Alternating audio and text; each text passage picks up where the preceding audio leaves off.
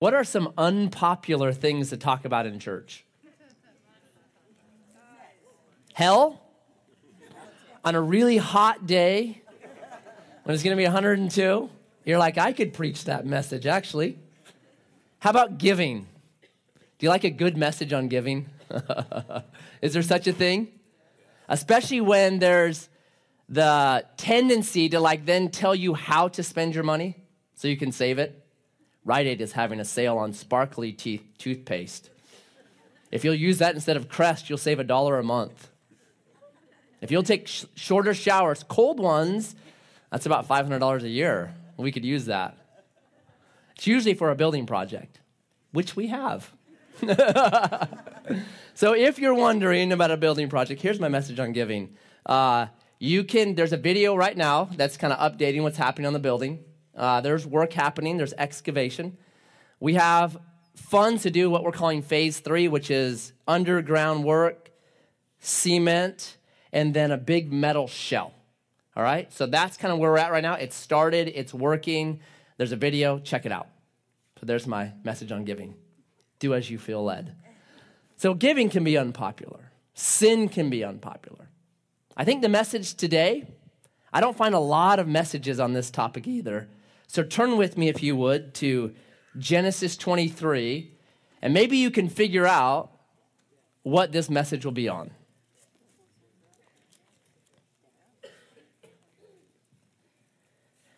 Genesis 23:1. Sarah lived 127 years.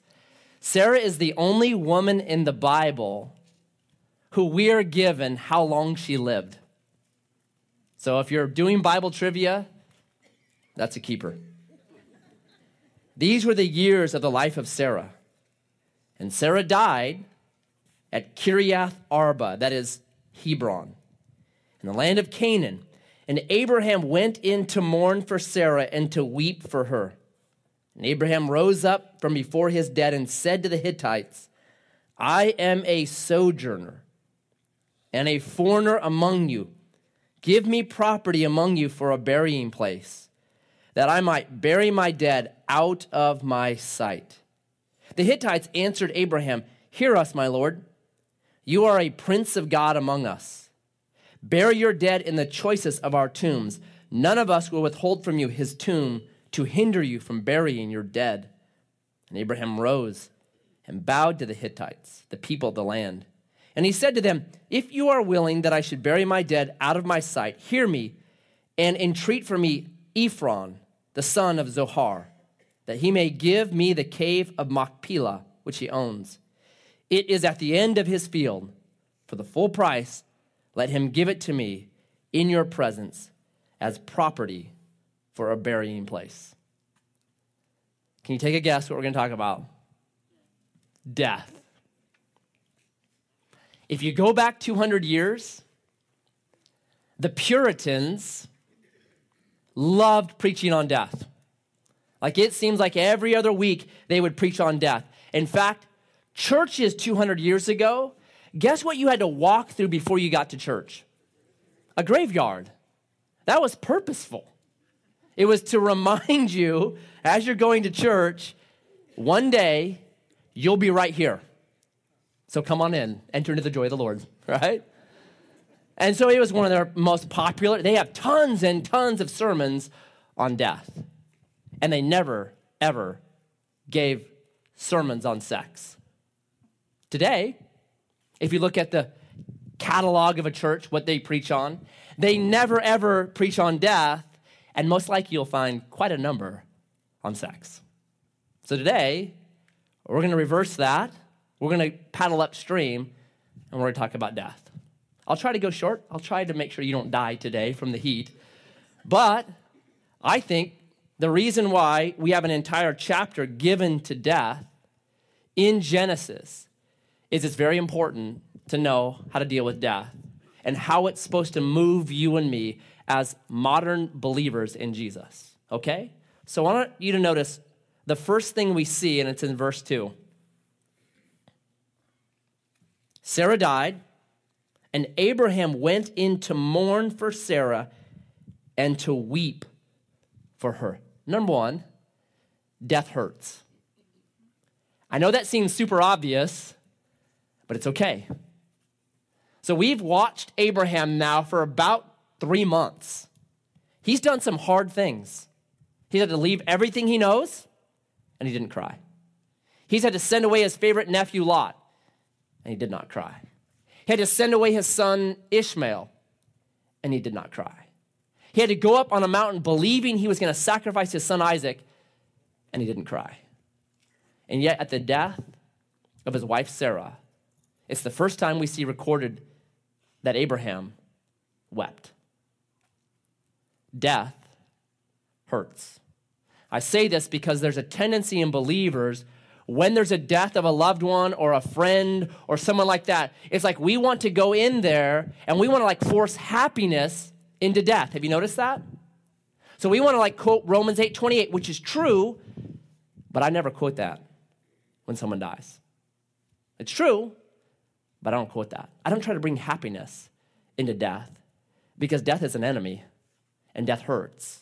I think what you do when someone dies is you cry. I tell people, I hate death. I hate cancer. I hate automobile accidents. I hate it. That's what I tell people. This is wrong, and I hate it. And then I cry. Jesus, in John chapter 11, verse 35, goes to his friend Lazarus' tomb, and guess what he does at that tomb? Right? You can memorize a verse today. It's the shortest verse in the Bible. John 11:35. Jesus wept. All right? So today you've done your Bible memorization. Everyone has a verse. Why did Jesus weep at the tomb of Lazarus? Because he knew as creator of the universe, this is wrong. This is an enemy. This is wrong. And it hurts. The best thing you can do for someone when they are mourning the loss of a loved one is to weep. Romans 12 says we weep with those that weep. I don't try to force happiness in that situation. I just cry. Because number one, death hurts. Number two, death deserves a moment. You have in chapter 23 a whole chapter on death. And what happens, how they walk out death. It's almost like a memorial service. Now, if you know the writing of the Bible, it was written on scrolls, and a scroll was very, very expensive. About $50,000 it would cost you to get Genesis. So you can figure out a year's salary is the amount of money you have to pay for Genesis. So what that made the authors do under the inspiration of God's Spirit is only put in there things that really mattered. So when you see an entire chapter given for death, what the Bible is saying is, this really matters. Death deserves a moment. Because there's something that can happen in death that I don't think happens at any other time in our life. So Ecclesiastes chapter 7, verse 2 puts it like this. It's better to go to a funeral than to go to a party.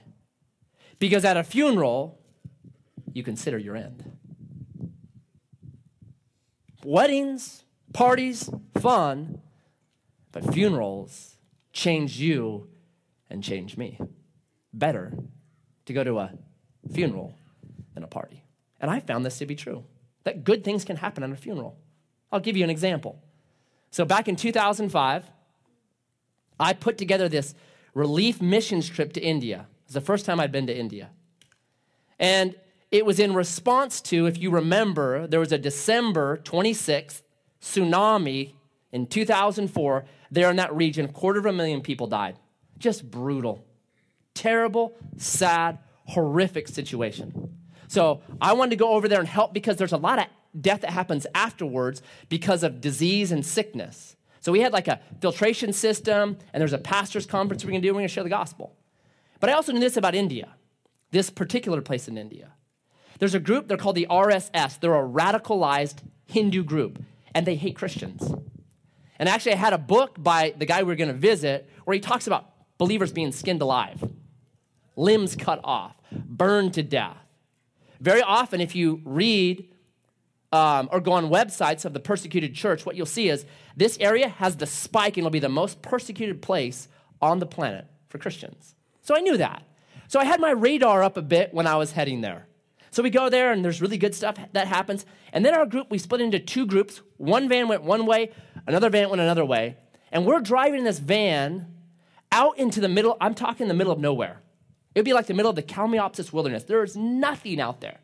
And so we're out there, and all of a sudden we come across this massive group of people. And they're crossing over the road, and they're carrying wood and sticks. And then we see this white, shrouded body, and we're like, oh my goodness, this is a Hindu funeral. And what they do in a Hindu funeral is they make a funeral pyre, and then they put the body on top, and they burn it. So I'm like, turn to Israel, my guide, and he's the guy we're visiting there. He's an Indian. And I said, Israel, is this a Hindu funeral? He's like, yeah. Why, do you want to go? I said, no, man. I choose life. I'm not going out there. He's like, no, it should be okay. Should be okay or will be okay? This is very important for me to know.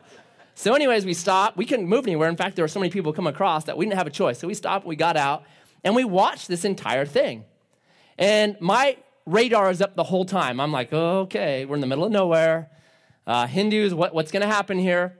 So finally, Israel's like, hey, let's go. I'm like, let's go. Yeah, let's do that. So we're walking up to the van when Jonah, he's one of the guys in our crew lives over in Medford, great guy. He's like, hey, Israel, could we give these guys some of our gospel tracts? I'm like, no, you may not. Let's go and live. Let's not stay here and have another funeral, buddy.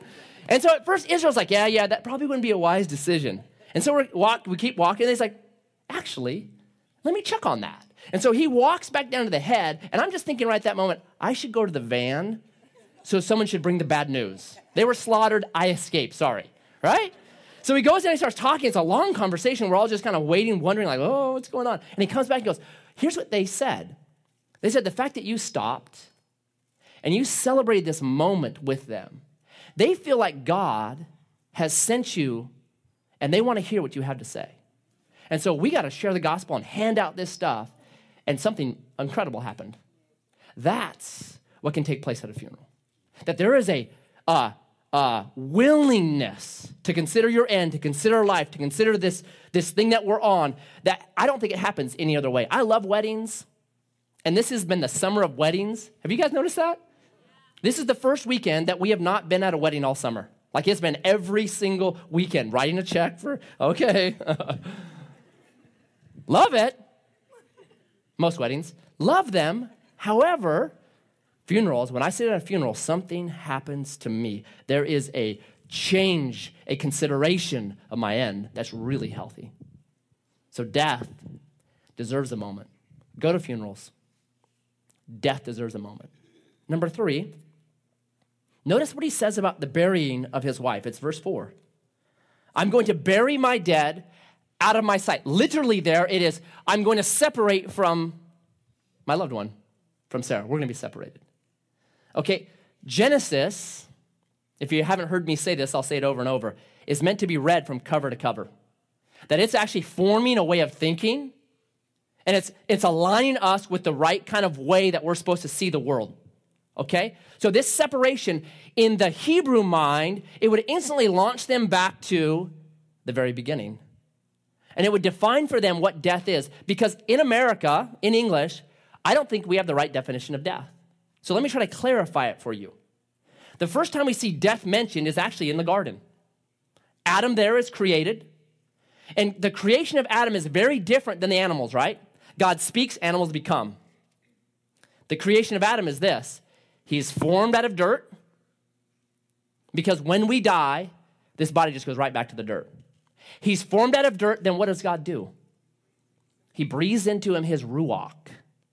It can be translated spirit, breath, or wind. That there is dirt plus divine breath. And then we are called literally a nephesh, a living entity. Very different than animals. We're not like the antelope. We're not like the lion. We are dirt plus divine breath. That's Genesis chapter 2, verse 7. Right? So then Adam is alive. God's talking with him, dealing with him. And God says this to him, hey, you can eat of every tree you want in this garden. but the tree of the knowledge of good and evil you may not eat, because in the day that you eat of it, you shall surely die. First mention of death. What's fascinating is Adam doesn't ask, what's death? Somehow he already comprehended what it was. So what then happens? Does Adam avoid that tree? No. Chapter 3, Adam and Eve eat of that tree, and do they fall over dead right away? Is it like a poisonous apple that they eat then, and then they just blow up, or their guts come out and they die? No, they have children, they live long lives, they produce, they talk, they have, it's a long time. And then just a normal long life. And then they die. So what was God saying when God says death, on the day that you eat of it, you'll die? What happened on the day they ate of the tree? They were kicked out of the garden, and their communion with the Father, where the Father would come down and walk with them and talk with them in the cool of the garden, that communion was broken. A biblical definition of death is actually separation. That's what it is. You're going to be separated from the good place that I have for you. You're going to be separated from my communion with you. That's what's going to happen. Death is separation. And if you look at the New Testament, it backs this up. So Jesus, in Luke chapter 12, verse 4, he's talking to a group of people, and he says this: don't be afraid of the one that can kill this body. Don't worry about the material. Instead, fear the one that when the body has died, can damn the real you, the immaterial, to hell. That in death, Jesus says, there's a separation. The body, don't even worry about it. What matters is the immaterial part of you. Then you can look at 2 Corinthians chapter 5, verse 8, where Paul says this: to be absent from the body, the material, is to be present with the Lord, right? That at death, there's a separation of body, goes back to the dust, but the immaterial part of you continues on. It's separated. You can look at chapter 4 of that same book, where Paul says this: the outward man, it's perishing, but the inward me, man, it's growing stronger and stronger it's being renewed.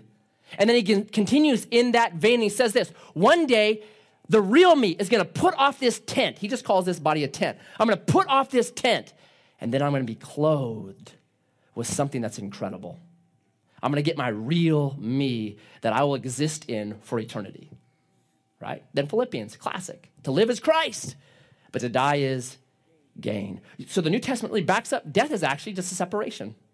So there's spiritual death, Ephesians 2:1, which is what happened in the garden. Separation from God's good plan for them, Eden, separation from fellowship with God. That happened because of Genesis 3. And then there is physical death, which is when the material, the tent, goes in the ground, and the immaterial goes before its maker. So death is separation. And I'll say this: separation is not natural. This was never supposed to happen. So if you and we're just part of the circle of life. I call it Simba theology from that movie. If we're just part of the circle of life, we're just fertilizer, then why are we so different when it comes to death? Why do we freak out so bad about death? Why are we always worried about it? You go to a funeral, and what seems to happen to you? You're worried, right? You see the slideshow? I think slideshows are awesome, but it's the most unnatural thing in the world to watch these pictures of somebody that you know is in that coffin or in the ground now. It's just strange. That there's something wrong. Something's been broken. If we're just chemical reactions, if that's all we are, if we're just random mutations that led to us, in fact, the random mutations required death to get us, then why do we hate it so much? Why do we fear death so much? Why? Animals don't seem to worry about it, do they? Animals don't seem worried about death. You ever gone to wildlife safari? What do you have to do to the lions? You got to yell at them to wake them up, right? Get up! Do something! They're not worried about their cholesterol level. They're not worried about getting exercise. They're not doing Pilates, piloxing. They're not doing any of that. Why? Because they could care less. They don't even consider their end.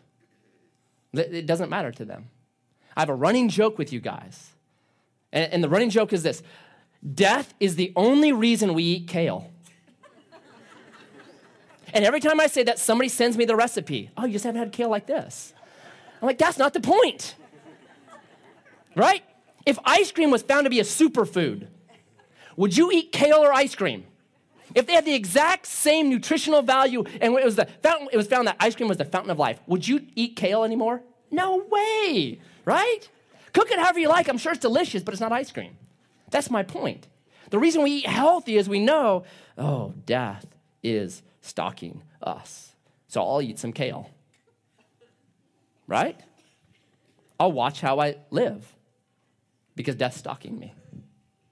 We fear it. We run from it. I call that little thing in us, I call it the echo of Eden. That in our collective mind, we all know Genesis chapter 1 and 2, we were never designed to die. We were never designed for this separation, that it is unnatural, that we're supposed to actually exist for eternity in God's presence. We're supposed to eat of the tree of life and never die. That's actually how we were designed. And something has happened to us where the glory we were supposed to have, read Psalm chapter 8, that we were actually created with glory, kavod, the same word that describes God, that we were supposed to be kings and queens ruling here on planet Earth like God rules in heaven for eternity. We're supposed to be doing that, but something knocked our crowns off. And you read every ancient literature, they all knew it, they could all sense it. Something's removed our crown. It was Genesis chapter 3. And death then becomes enemy number 1. But here's the good news, and here's how I'll conclude. The good news is this: death has been defeated. Let me read for you one final text. It's 1 Corinthians 15.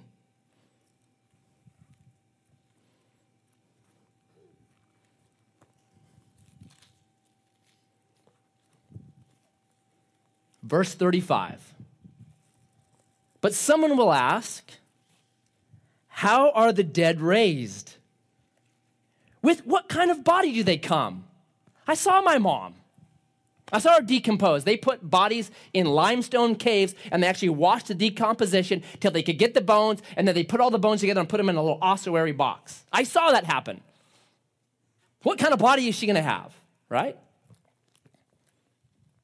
Seems like a legitimate question. Not according to Paul. You foolish person. What you sow does not come to life unless it dies. And what you sow is not the body that is to be, but a seed, perhaps of wheat or of some other grain. And God gives it a body as he has chosen, to each kind of seed its own body. So it is with the resurrection of the dead. What is sown is perishable. What is raised is imperishable. It is sown in dishonor. It is raised in glory. It is sown in weakness. It is raised in power. It is sown a natural body. It is raised a spiritual body. There is a natural body.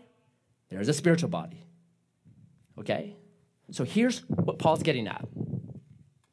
Paul's saying, like a seed, you take that seed, you plant it in the ground, and what comes out looks nothing like that seed. It has much more glory. It has much more beauty. It's a better thing. So what Paul is saying is, listen, that's what you are. That when this material goes into the ground, you are planting and you're becoming something else. That the Simba theology, and I'll explain it for you. So the song or the explanation of Simba is this: hey, we eat the deer, right? The deer eat the grass, we eat the deer, but then one day we die and our bodies go into the ground, we become fertilizer and the grass grows up. And then the deer eat the grass. Circle of life, right? So take hope, Simba. You're fertilizer. Right? That's really it. I'm like, that's not very hopeful. If it's just Simba theology, death becomes the executioner. It ends the circle. But Paul would say this. He would say Jesus changed death from an executioner to a gardener. And now you get planted. And what you produce and what you become is something that we cannot possibly understand. Well, how does that happen? Well, I'll read one final verse. It's verse 55. O death, where is your victory? O death, where is your sting? The sting of death is sin, Genesis 3. The power of sin is the law. But thanks be to God who gives us the victory. The victory over what? The victory over death. That's what's mean. Context, victory over death through our Lord Jesus Christ. Well, how did that happen? How did Jesus give us victory over death? Let me give you two pictures of it in the Bible. Picture number one is the book of Revelation. Revelation, John is giving to us this incredible kind of, he's a painter. It's images. Let me draw you a picture is what he would say. And it's for a group of people that are going to go through horrendously hard times. And he says, in the midst of these horrendous hard times, these death camps that filled the Roman catacombs, listen, you can take hope. And so he gives this picture. It's Revelation 6. It's the four horsemen. And the four horsemen come, and they're everything we're afraid of. Death, disease, famine. And the first rider is this white rider, and it's actually the Antichrist. And it says the Antichrist comes and he has a bow, like a weapon. But guess what's missing in the portrait? He has no arrows. And it's very, very important that he has no arrows. Because if you met somebody like this, so let's say you go home and you come into your front door and there's somebody robbing your home and he's 5'0", 90 pounds. You're not afraid of him, but then all of a sudden he pulls a gun on you. If you knew the gun was not loaded, would that change the situation? Yes, you would take the gun from him and then you would share the gospel. I got no fear. What John is saying in Revelation 6 with the Antichrist is, he says, listen, yeah, he might have a bow and he might threaten you with it, but it's not loaded. What happened to all his arrows? They were spent, Colossians chapter 2, on Jesus on the cross. That the arrows of death, the sting of sin, they were all spent on Jesus on the cross. Right? And when it says the sting of death, what you're supposed to think about in your mind is this, all the way back to Genesis chapter 3, verse 15. It's called the first mention of the gospel. Because there, Adam and Eve are told this right after they sin. They're told this, listen, there's coming the seed of the woman. And serpent, you bad guy, you're going to bruise his heel. How does a serpent bruise your heel? Right? If you step on a serpent, does that bruise your heel? No, they're soft. The only way a serpent bruises your heel is if it bites you and injects its venom in you. So this serpent is going to bruise your heel, but you are going to crush its head. What happened on the cross was this, the sting of death because of sin. Our greatest enemy, Genesis chapter 3, the sting of death, all that venom that the enemy has was absorbed by Jesus Christ. And you and I now, as believers, we no longer have to fear death because death is not the executioner. Death is the gardener. And it plants you and me, and we become something that's out of this world. That's the truth of Scripture. And when people grasped this throughout church history, it transformed them. It allowed them, when there was plagues inside of the big cities, look at Carthage. Carthage is being destroyed by plagues in the 4th century. Everyone left it except for one group of people went into that city. You know who that group was? Christians. Because they said this, to live is Christ, but to die is gain. I'm not afraid of this. There's a hurting person in there, right? Read about Max Colby. Google him. Priest in World War II, in the death camps. If he just believed he was fertilizer, he would never have done this. But there was a group of 10 people that were chosen out to die. One of them was this young guy who had a family at home, and Max Colby, a priest, said, I'll take his place. And he did. Brilliant story. If we're just fertilizer, no one does that.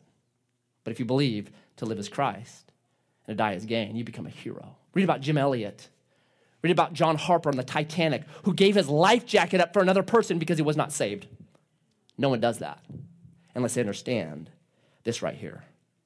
Unless they understand Jesus Christ absorbed death, the worst enemy we have, and now it's the gardener. It's why I love flowers on tombs. When I see a flower on a tomb, it reminds me that person, if they believed in Jesus, is something brilliantly beautiful in this moment. They put off perishable. They're now clothed with glory and honor. They're back to Psalm 8, what we're supposed to be. They're back to Genesis, Eden. They're back to what we are actually designed to be. That's death to a believer. It's just a doorway now. So when people say, hey, that person passed away, I say, no way. They passed on. They graduated. They're now where they're supposed to be. That gives me hope. And I prepared this message back, it was over a week ago, not knowing that Friday night, my family would be together, and my wife's phone and my daughter's phones would start blowing up with these texts about a neighbor, great neighbor, always positive, always smiling, always kind, always generous, loved him. Ray Millette would have been in a motorcycle accident and died. And it just shocked me. I thought, man, death again. It reminds me of my final point. And James, the half-brother of Jesus, says this. Chapter 4, life is like a vapor. It appears and it's gone. Maybe the most fearful thing about death is this. You just don't know. Hey, I don't know if I'll get in my Volkswagen van and be heading out and be hit by a semi. I don't know. But here's the motivation that it should do for the believer. We should be motivated to leave our house in order. We'll see that actually in chapter 24. That if I have unforgiveness towards somebody, man, I need to deal with that. I don't want to leave that legacy in that person's life. The Bible says, don't let the sun set on your wrath. If I've been angry with somebody, I better deal with that. I better, with all that I possibly can, leave life free from those things. It means when I leave in the morning, I better kiss my wife and kiss my kids, because life is like a vapor. And as a Christian, it motivates me to live in that understanding, that light. And so I would say, hey, let Sarah's funeral do what funerals should do. Make sure your house is in order. Make sure your house is in order. If you're here today and you're saying, I don't know where I stand with Jesus. I don't know if he's absorbed the sting for me.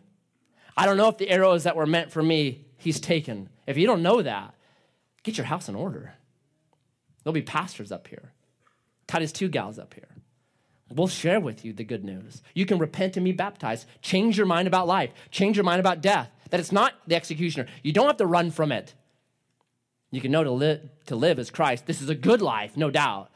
But man, one day, the seed of this life gets planted, and we become something more beautiful than you can imagine.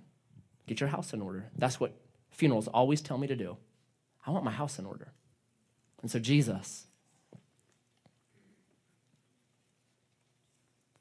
I thank you for Carolyn and the two boys, Tyler and Kyle, the new grandbaby. My heart breaks for them.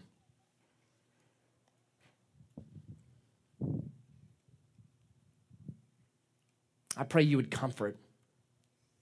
I pray the body of Christ would be what we're supposed to be.